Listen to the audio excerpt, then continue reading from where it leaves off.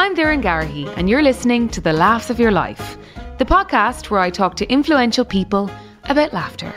From their first memories of laughter, to feeling laughed at, to the movie that always makes them laugh. And my father got up, he said, if that's the type of stuff, he said, that you're looking at above in Dublin and you think you're going to contaminate this parish with it, he said, you can be going out of here, he said, go back to Dublin and don't come back. He said, take it out of here, he said, go back to Dublin and don't come back. My dad, Eugene Garrihy, is my guest this week. He talks to me about growing up as one of 11 in Doolin, County Clare, his charity work in Romania, and his love for people. I hope you enjoy. Eugene Garrihy, Dad, you're extremely welcome to the Laughs of Your Life podcast. Thank you very much, Eugene Garrihy, daughter. I said I'd meet you at 12 o'clock sharp on Dame Street, and I gave you till 12:01, and I texted you and said, all okay. And then you were typing, and I was like, here we go, he's backing out. And then I got a message, and you said, you've been up in studio with Shane here since 11:45, and you said, I thought I taught you to never be late. Yeah, and I did. I remember vividly on a few occasions telling you a couple of things in life. Always be on time. And if you can at a meeting, stand up while everybody else is sitting down. So if you're early and you're standing up, you're about 75% of an advantage straight away. Don't forget it the next time and be on time. Well, I'm delighted you agreed to do the podcast, Dad. I'm not trying to blow smoke, but a lot of people have wanted to hear from you on this podcast. Yeah, you said that, but I have no idea why somebody would be looking to listen to me when there's so much excitement out there and broadcasters every day of the week. But anyway, I'm here, so I don't know what people will get from listening to my rubbish, but here we go. Well, I'll tell you why, because as you know, I share a lot on social media and I give a lot of myself. One day you might see me done up to the nines, the next you might see me in my pyjamas with no makeup on, and I talk about anything and everything. And in the past I've shared bits of advice that you've given me, and I always get an overwhelmingly positive response. The one that comes to mind straight away is the fact that you told me no one gives a fuck about me. Well, that was a bit harsh, but I was just basically putting things in context for you that, you know, if you start off with that notion in your mind that at the end of the day, apart from family and a few good friends, after that, people generally do their own thing in life and really don't care much about what you do. I think if you start on that basis, I think, you know, you can only go from there up. You said it to me in passing. Well, not really in passing. You were kind of teaching me a lesson about something, probably about 3 years ago. And you probably didn't think that it had really registered with me until I wrote it in my Christmas card to you. And I said, dear Dad, happy Christmas. Hope you had a great year. And remember, no one gives a fuck about you. And you... Yeah, I mean, you know, when you get to my age, I'm 60 years of age. And I think if you don't mind, you know, whether this goes out or not, I'm going to put your life and my life in context. Because people are talk about, you know, the famine or going back over tough times in Ireland and all that. We all have suffered from that. But if you think about this, like, people talk about the famine as if it's 300 years ago or 400 years ago. But, like, I have touched the hand of my dad. You've touched my hand, first of all. I've touched the hand of my dad. And in 1930, when he moved to Doolin, a man welcomed him there. And that man was born in 1837. So that man, 2 years later, how I kind of recall this one, is when that man was 2 years old, the longest memory in his head was he was put into a chicken coop the night of the biggest wind that has ever blown through Ireland. Like all of the records, the night of the biggest wind, January 1839. So that man that was in the chicken coop that night lived through the night of the biggest wind ever in Ireland. He lived through the famine. He lived through the uprising, the 1916 uprising, the Civil War. And here you are, like, touch my hand, I touched my dad's hand, and he touched that man's hand. So, like, it's only 3 or 4 generations. No. So, like, when you are talking or when we're, like, things are very, very close. Yeah. You know? Why am I talking about that? Because I was born in that area. Because my father, his mum died. Before you go on, should I ask you a question to tee this up? Right, Eugene. We kind of forgot where we were going there for a second.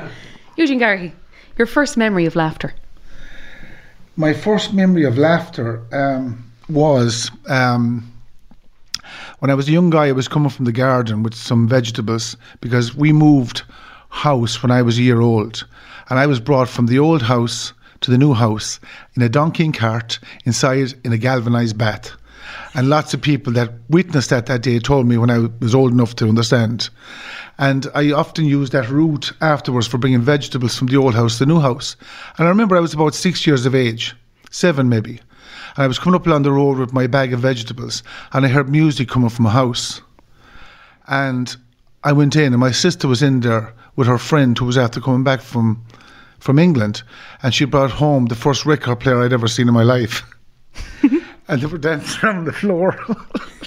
And I would dance with them. We were all laughing. And everyone was laughing and laughing and laughing. That was one of the longest memories in my head. And the song they were singing is a song I always remember, never forgot it. It was by Johnny Horton, Up North to Alaska. Lovely. North to Alaska, go north, the rush is on. North to Alaska, go north, the rush is on. Big Sam left. So you were 6 or 7. Yeah.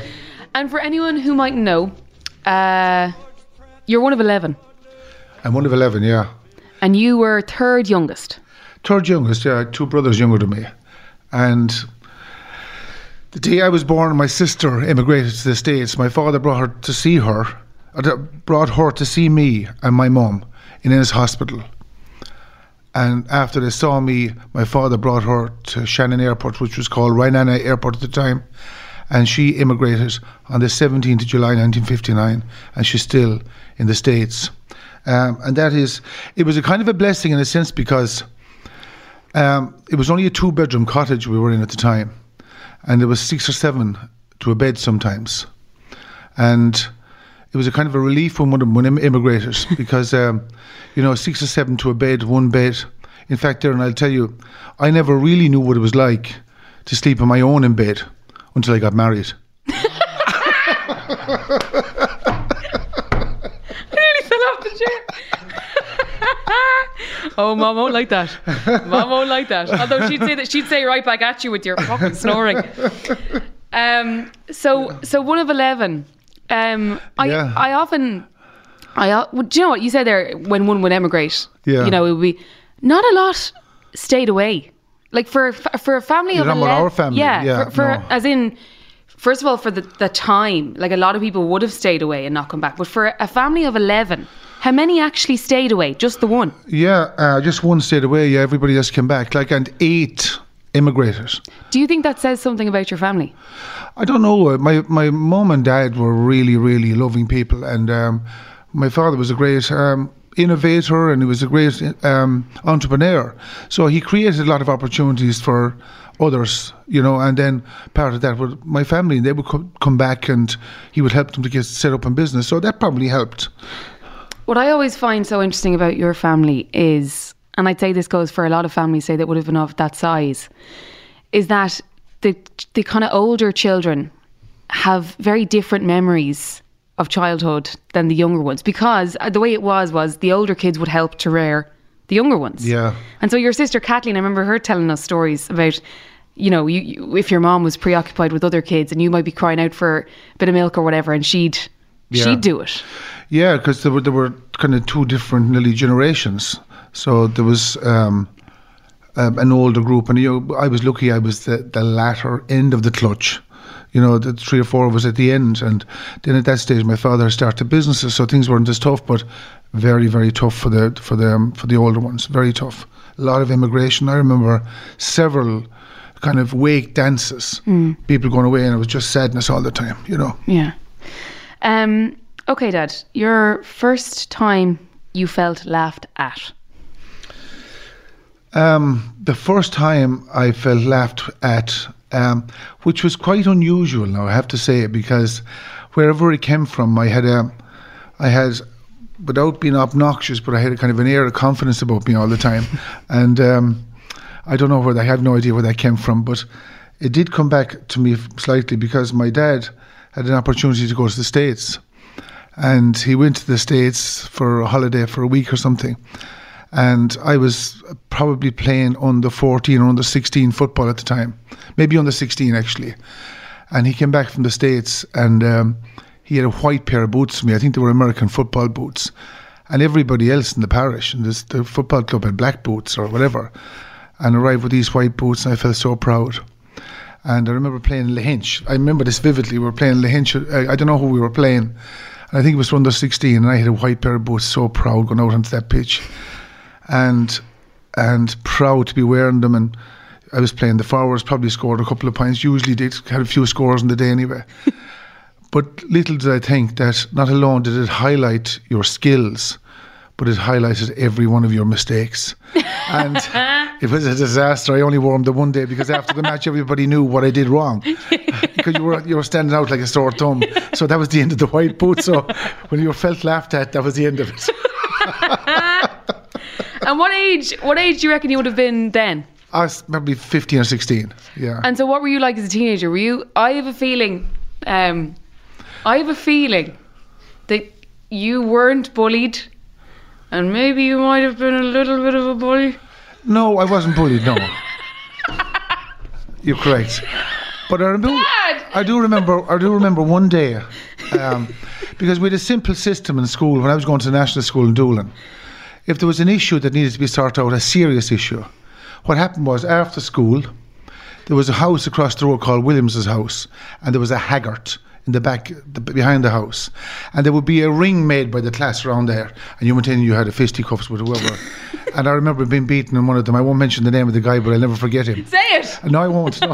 And that kind of, if there was any touch of bullying there, that started out there and then. I'd say, bully's the wrong word. I'd say you were well able to stick up for yourself. I'd say having so many siblings, there's a kind of sense of security with that.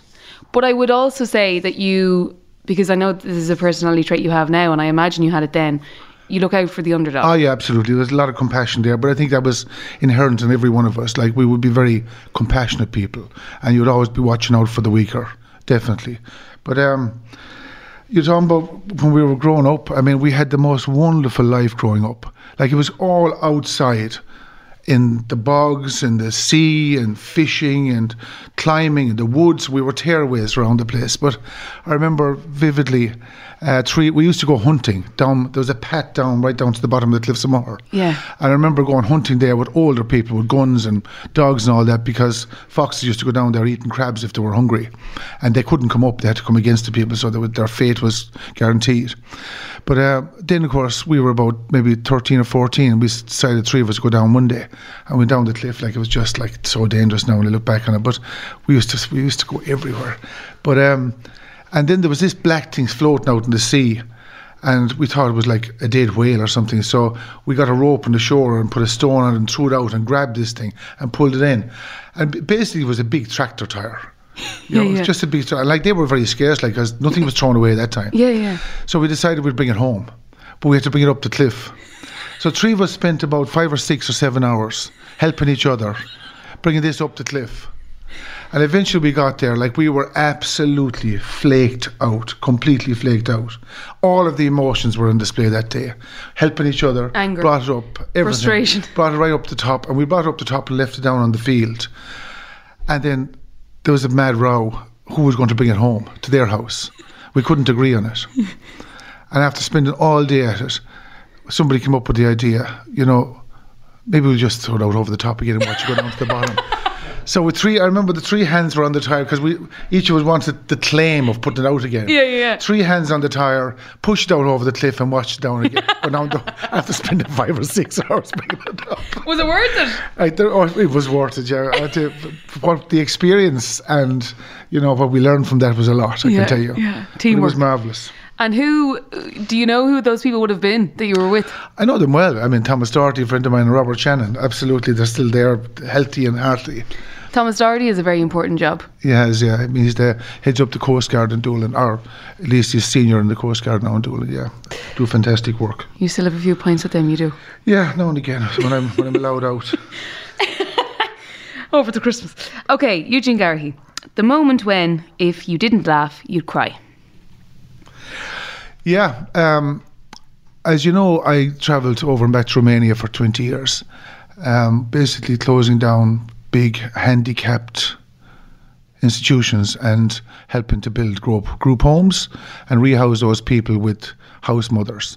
So that was something we did for a long time with my pal, John Mulligan. How did that come about? Will you explain how that came about? Well, my friend of mine, John Mulligan, was travelling to Romania in 1991, and he asked me for some assistance, so I gave him some assistance. And then he came the next year, and I said, look, rather than giving you assistance, I'd like to go out with you. So that's how that came about. So we got involved through Focus on Romania, closing down institutions in Constanța region of Romania. But remember, you asked me if I didn't laugh, I'd cry. We were tiling a floor late one night, and it was so hot there. And there was a lot of noise from kids and that, but then it quietened down because it came at 11 or 12 o'clock at night time. And the next thing I heard, this noise coming up along the corridor, and it was kind of... And it was a long corridor. And it kept coming closer and closer, and we were grouting a floor, but I looked out around the frame. I saw this absolutely beautiful child, but his leg was completely dislocated, and he was dragging it after him up along the hall. And it was a long drag now, and he comes up along, the most beautiful guy, but since he got adopted to Canada, I believe he's doing very well, but at that time he was an orphan inside an orphanage where there was 380 handicapped kids. And he dragged himself up to a friend of mine, Tommy Tutti. His bag was there, and he saw a bottle of water in it. Apa is in Romania.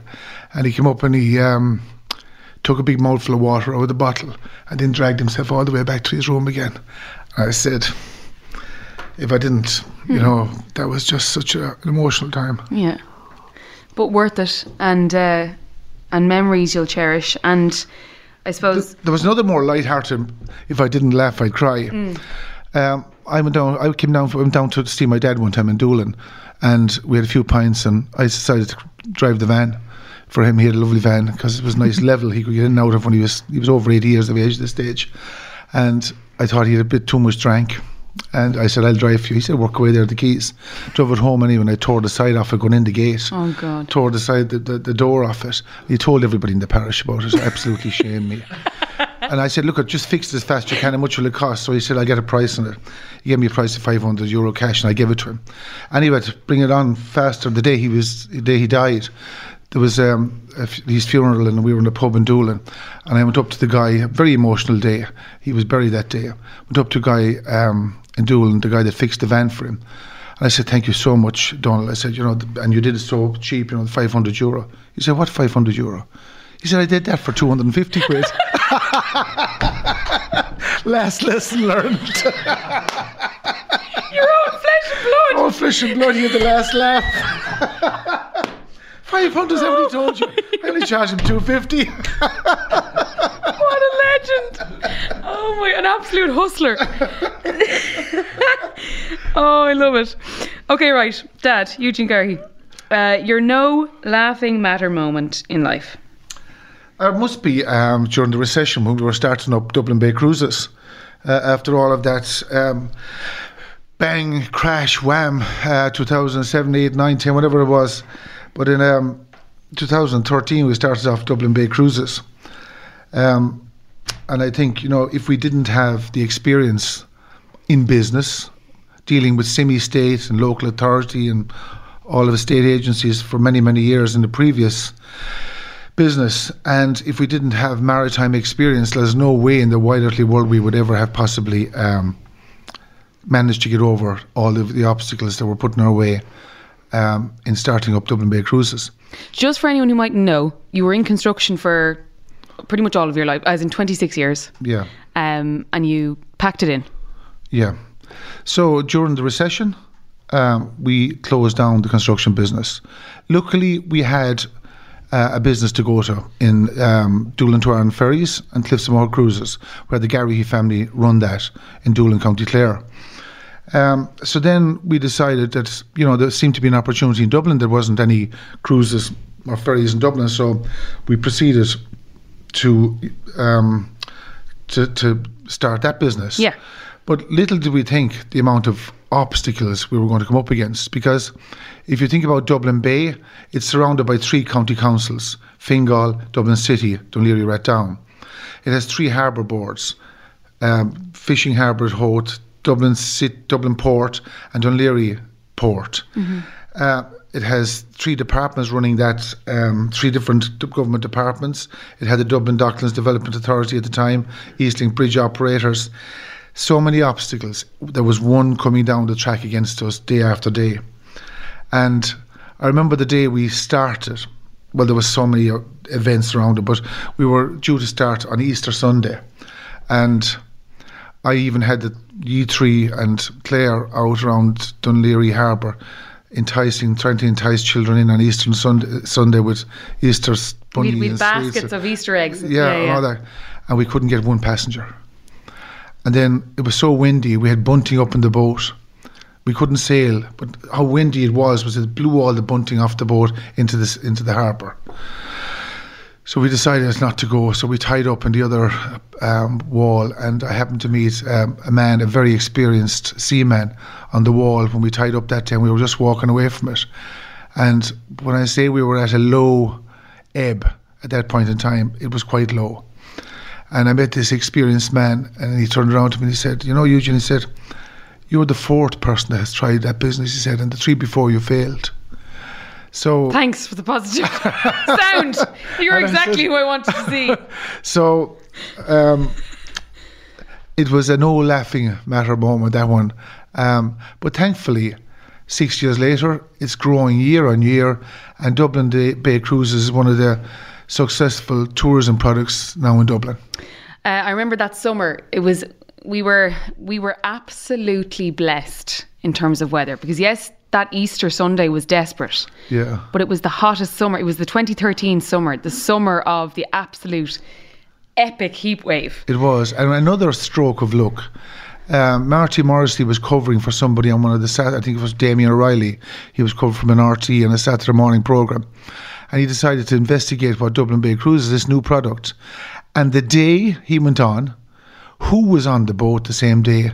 God rest him, but Gay Byrne and his daughter and grandchildren. Yeah. And that interview opened up a complete new channel of business for us. It was just one stroke of luck. But I think, people say you make your own luck. I think you have to be lucky. Yeah. You have to be lucky. Yeah. But on the no laughing matter moment, there's one very funny thing I must tell you about. And that is a person on an island off the west coast of Ireland opened up a bed and breakfast. And a tourist stayed with this person one night. And that person, the next morning after breakfast, walked into a bar on the island. And there was a gentleman sitting at the bar. And the barman asked the man, was he staying? Oh, he said he had stayed last night, yeah. And what was the accommodation like? The accommodation was okay, but the breakfast was very bad. So the man that was sitting at the bar anyway overheard this, who happened to be the husband of the wife that ran the bed and breakfast. And the barman said, oh, and where did you stay? So your man told him where he stayed anyway. I think it was about 10 minutes later, your man woke up. He was lying on the floor. He was after getting some engagement from the complaints department. The complaints department was actually sitting at the bar that day. And your man woke up, he said, what happened? Who hit me? He said, the complaints department was open there, he said, for 5 minutes, but it's closed again. Oh, I love it. Okay, we will move along. Eugene Garrihy. The person you always laugh with. Yeah.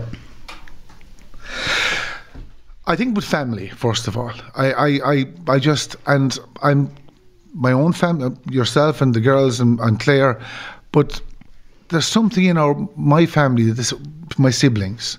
It doesn't matter how serious the situation has been down through the years, but somebody will always come out with a gem. And there's a big burst of laughter.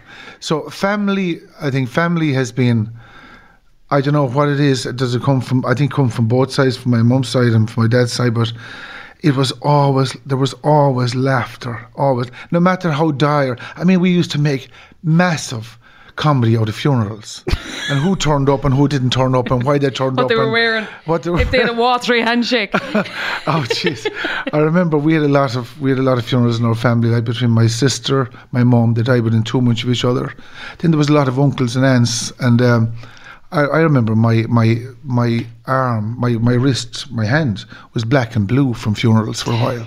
You know, because you get very big, burly farmers coming in and they just crunch Squeeze your fingers. Yeah. But we used to have, like, the siblings, I think, in my own family, like, we used to have absolute, whatever the situation, they used to be laughter. And I've made an observation about you and your siblings, and it might seem like a weird one. But I want to know: is it a West of Ireland thing, or is it just your family? That even when you're talking amongst yourselves, you say "my father," "my mother," rather than say if myself, Ava, and Alva were together, we'd say "mom" or "dad." But you always say my father, my mother. Well, I've never been asked about that before, but I think there's something embarrassing about feeling too close to anybody, announcing kind of love or affection. Yeah. Where, like, I'm not saying it's not there, it's really there and it's very deep. Yeah. But, like, displaying it publicly is a kind of is a no-go. You just don't do that. And publicly, as in amongst even your siblings. Yeah. Yeah. Like you I don't know, you don't just show that affection or softness or weakness or whatever it is. Vulnerability. Yeah. I mean, when we used to be playing football, my dad used to go to the football matches. There's no way you get a good comment out of him after a match. Even if you score 10 goals and 20 points.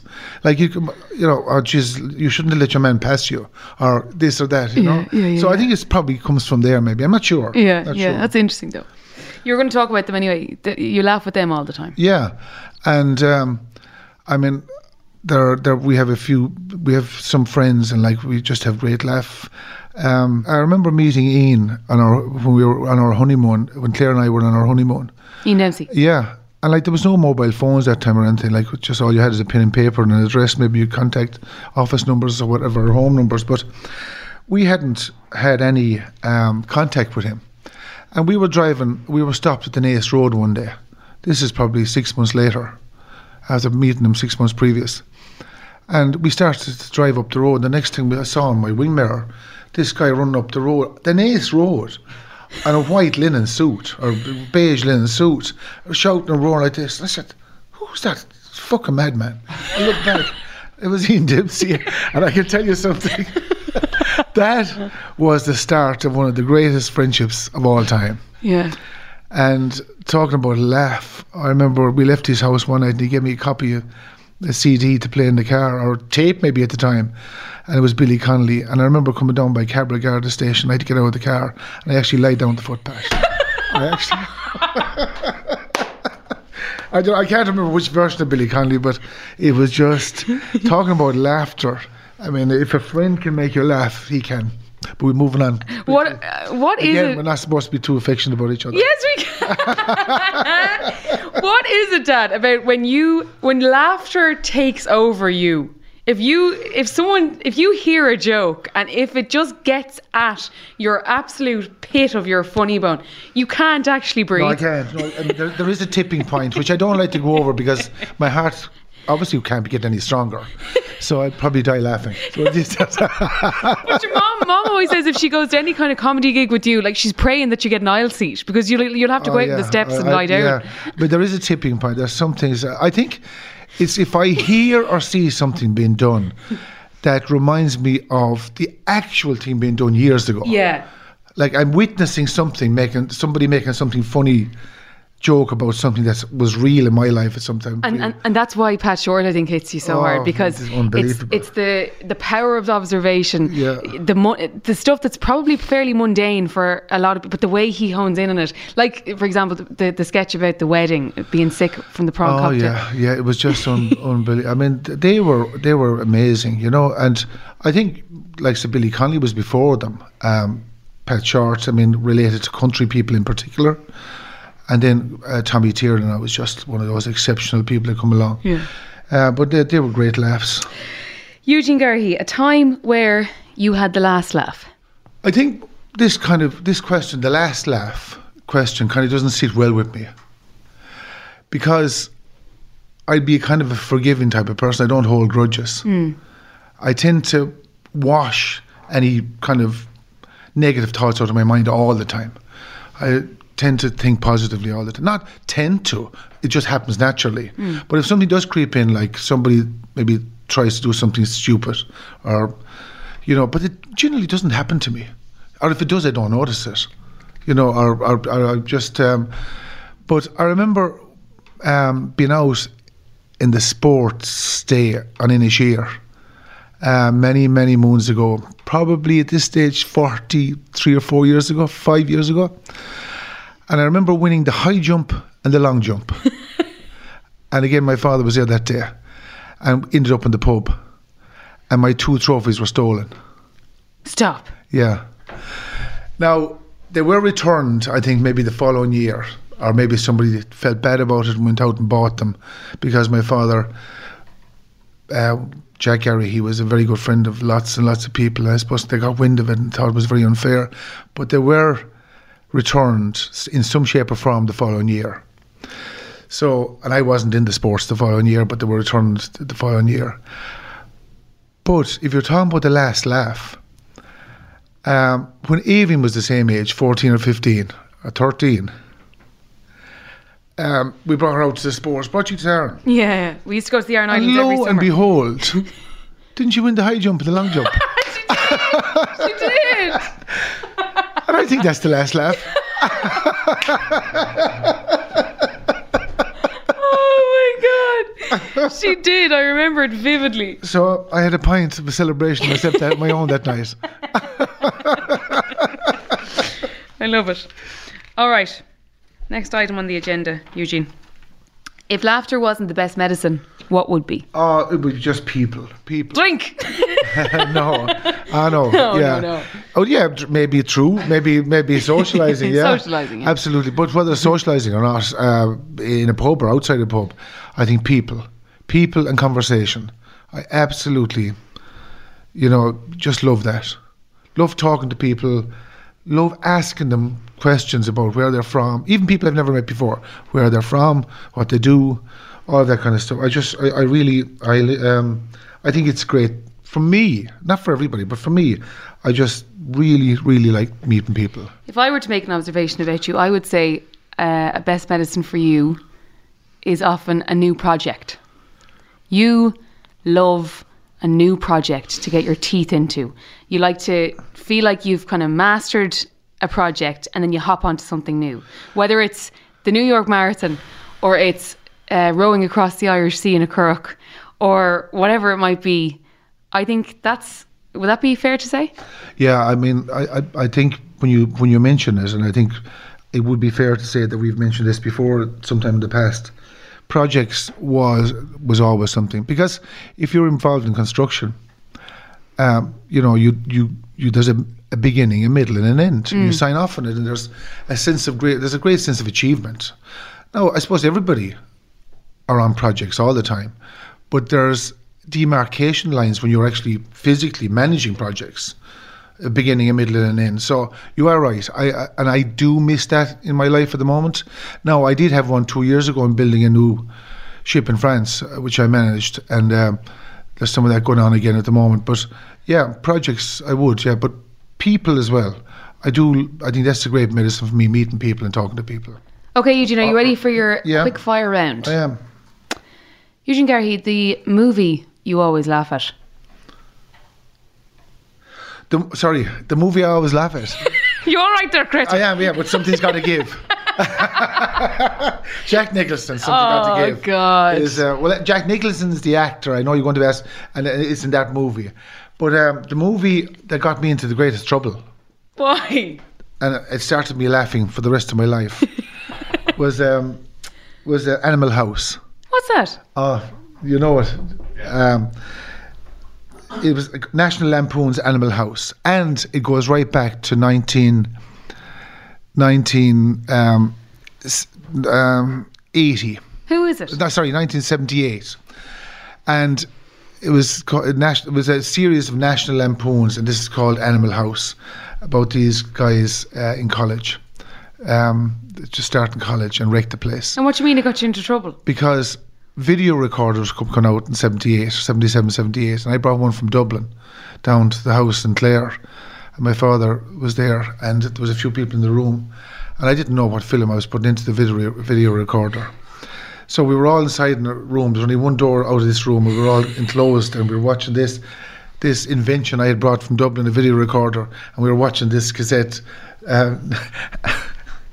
Animal House, and there was a small bit of nudity in it. It was like touching on just a little bit of nudity, like it wouldn't be considered today now. But anyway, this guy got a ladder, and he went up the ladder, and he was looking in the window at this girl taking off her clothes, and the ladder fell back. And we were all absolutely burst outside laughing. And my father got up, he said, if that's the type of stuff, he said, that you're looking at above in Dublin and you think you're going to contaminate this parish with it, he said, you can be going out of here, he said, go back to Dublin and don't come back. Contaminating this parish? He said, take it out of here, he said, go back to Dublin and don't come back. Oh my God. Oh, I'd be watching a while looking up that. Oh, my Animal House. Oh, Lord. It was just something. It got me into big trouble. I love it. Okay, so your actor, you've said Jack Nicholson. Yeah. The comedian you always laugh at. Oh, I mean, the comedian I always laugh at was... look, there's a good few of them out there now, but I mean, the one that gave me... The two that gave me the greatest laughs was The Unbelievables, I have to say, and Tommy Tiernan, you know... that's about it. Like, there's a good few of them out there at the moment. But that, from my age group, they were kind of... And Billy Connolly. Yeah, and Billy Connolly, oh, yeah. Yeah. You're a reader, Dad. But I am. But, I heard an interview by RTE with Billy Connolly about a month or 2 months ago. He's living in the States. And he was asked a question about happiness now, that he suffers from, some disease. But... and he said, leave out the word happiness, he said. He said, if you can reach a level of contentment in your life, he said, you're on the pig's back. And we would always say that. Forget about the happiness, highs and lows and whatever. If everybody could reach, if they're lucky, to reach a reasonable level of contentment, I really think you're on the pig's back. But that's comedians for you, yeah. You are a reader. I don't know if you necessarily read funny books, but is there any book you've read that you've laughed out loud at? No, there isn't. All of my books are serious books. Very intelligent. No, not necessarily, but they're like, I'm not big into novels, but factual stuff I would read. Do you know who I have witnessed you laughing out loud at reading? Maeve Binchy. Oh no, Maeve Binchy. I didn't read a lot of her books now, but even her columns. Oh yeah, I used to read her columns. I also used to read all of John B. Keane's columns. Yeah, you laughed at him. Oh yeah, absolutely, yeah. And I did read the play The Field before it ever came out, and I have to say, like, those two people certainly will go down in history forevermore as the ability to capture the moment. And to reflect society at that particular time. I just think they were just exceptionally good people.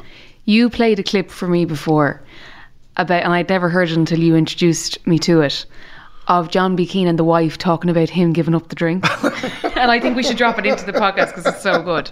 I think you should, because give it a bit of context there. Yeah. Oh yeah, he decided, like, he was a man that ran a pub in Listowel, obviously, and one of the greatest writers and playwrights. But I always enjoyed a pint, I'd say, and a drop of whiskey as a chaser. And he enjoyed it to the fullest. And I don't think he was, a man after your own heart. But he explained, and his wife, I remember his wife was standing behind him. It was a video, but his audio, it worked just as good. And he was explaining about having given up the drink, but he was he'd gone on it again because the wife advised him. He was slamming doors and things.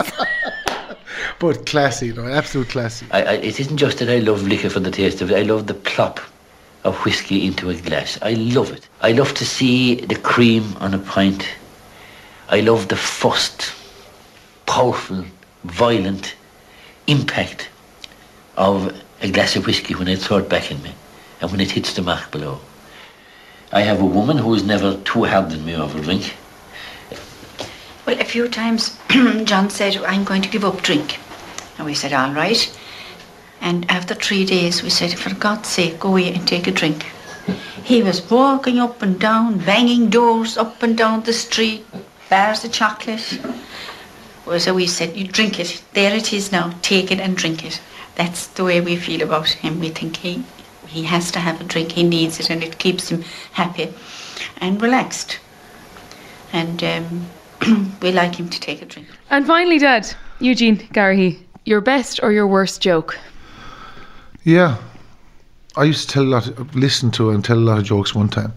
So, I don't know. There was a simple one. I think they're better off kept simple anyway.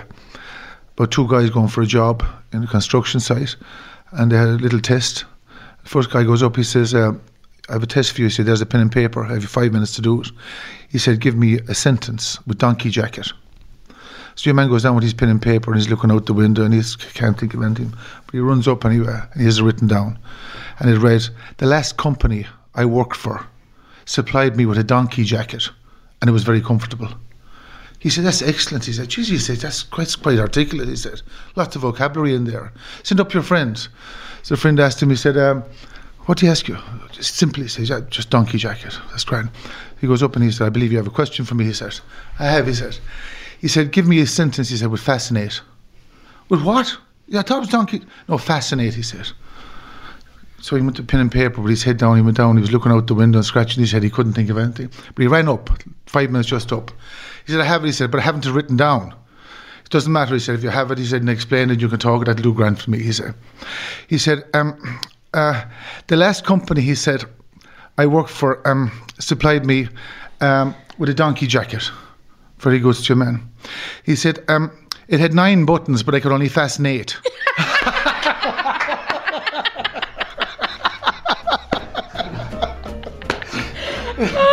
Simple but true. Eugene Garrihy, thank you so much for sharing with me the laughs of your life. You're very welcome, Darren. Best of luck with it. Thank you for listening to The Laughs of Your Life. I hope you enjoyed it. If there's anyone you'd like to hear from, get in touch. Tweet me at Darren Garrihy. Don't forget to like, subscribe, rate, review, and all those other things. This podcast is recorded in Collaborative Studios.